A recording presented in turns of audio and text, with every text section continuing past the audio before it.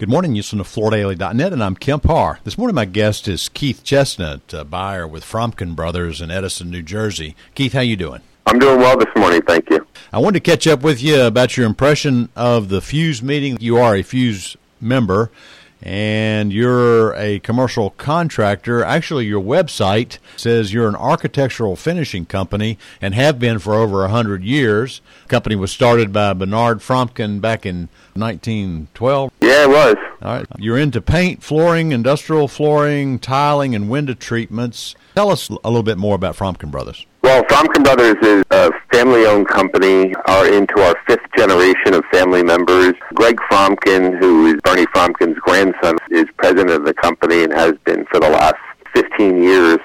Prior to him, his father, Lou Fromkin, and Sam Fromkin were in charge of the company. And Greg also has two sons right now that are both working their way through the company. We kind of try to differentiate ourselves by calling us architectural finish specialists.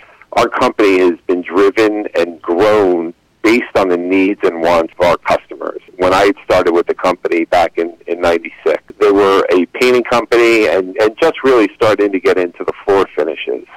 In the territory that we are, the New York metro area, this is a big hot spot for GC work, for large projects, and that's something that we were pretty much ingrained in. We had made a decision back in that time to start to direct our attention towards the healthcare industry, seeing the growing population of our area, and knowing that healthcare would be a big thing in this territory, and it's been great for us. We did painting and flooring direct, and they're like, you're the only one that does window treatments. So we went out and found somebody that did window treatments, and then eventually ingrained them in our company. Same thing with the ceramic tile, and moved on to epoxy resonance and terrazzo flooring. All right, let me ask a couple questions. I guess the paintbrush logo tells me you started with painting. What percentage of your business now is floor covering? If you ask that question predicated on dollar sales, flooring is such a huge part of that because of the cost of material that goes into the job. Right. But as far as percentage of work done, it's still painting. We have an incredible labor force out there in the painting business. We have guys that are basically job to job. We have guys that are doing maintenance contracts at facilities that basically that's where they go to every day for work and perform whatever needs the customers have there for painting. And then we also have our specialty finishes and wall coverings. You know, as far as guys working, labor hours, it's on the painting side. Dollar volume, it's the flooring. Our other three divisions, window treatments, ceramic tile, and epoxy floors, they're growing. Those divisions are adding to our bottom line. Mm-hmm. So are you union? Yes, we are. Okay. How many years have you been part of Fuse? We've been part of Fuse since its rebirth, coming out of the ownership of Interface, back when it was called Resource Americas.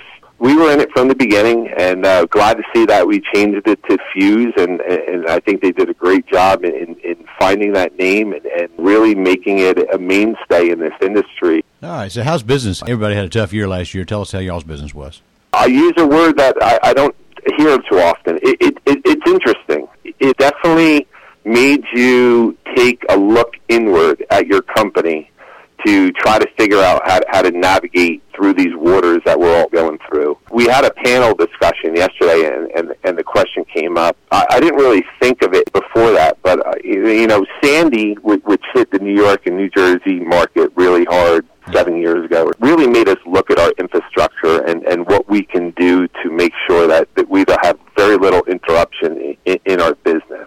When this all came down almost a year ago next week, we jumped right into action with a plan that we had to send everybody home, get everybody set up, and try to continue working as best we could. We got hit pretty hard early. While the rest of the country was still basically watching the news and going on as business as usual, we were having massive shutdowns across the board. There was probably a week or so that we weren't working, but once we got through that, things, picked up and were pretty steady. Did we have the year last year that we thought we were going to have coming out of a very, very strong 2019?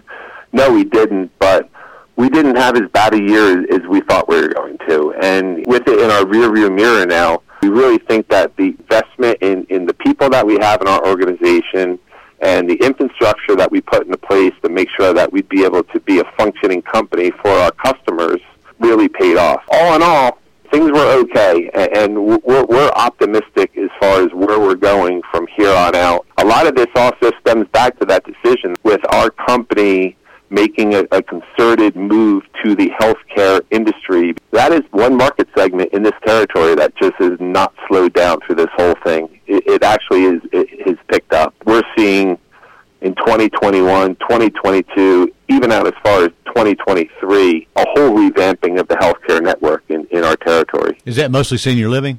No, it's mostly hospitals, medical centers, and specialized medical facilities. We're a big supporter of the union, so we're looking at that unionized work. All right, so tell us impressions of the meeting. Once it opened up, seeing Jeff up there with his opening statement, the excitement, enthusiasm that he had welcoming everybody was a nice settling feel. The first day, which is typically the breakouts with our major sponsors, without them, our meeting wouldn't have been possible, and listening to things that are going on in the industry. The one thing that was missing, of course, is the personal interaction that we have with not only our members, but also our vendors. That was definitely missing, but it's also something to look forward to next year. I think that probably the best benefit of doing it the way we did it, it gave business owners the ability to share what we go through every year on a bigger scale with other people in our office.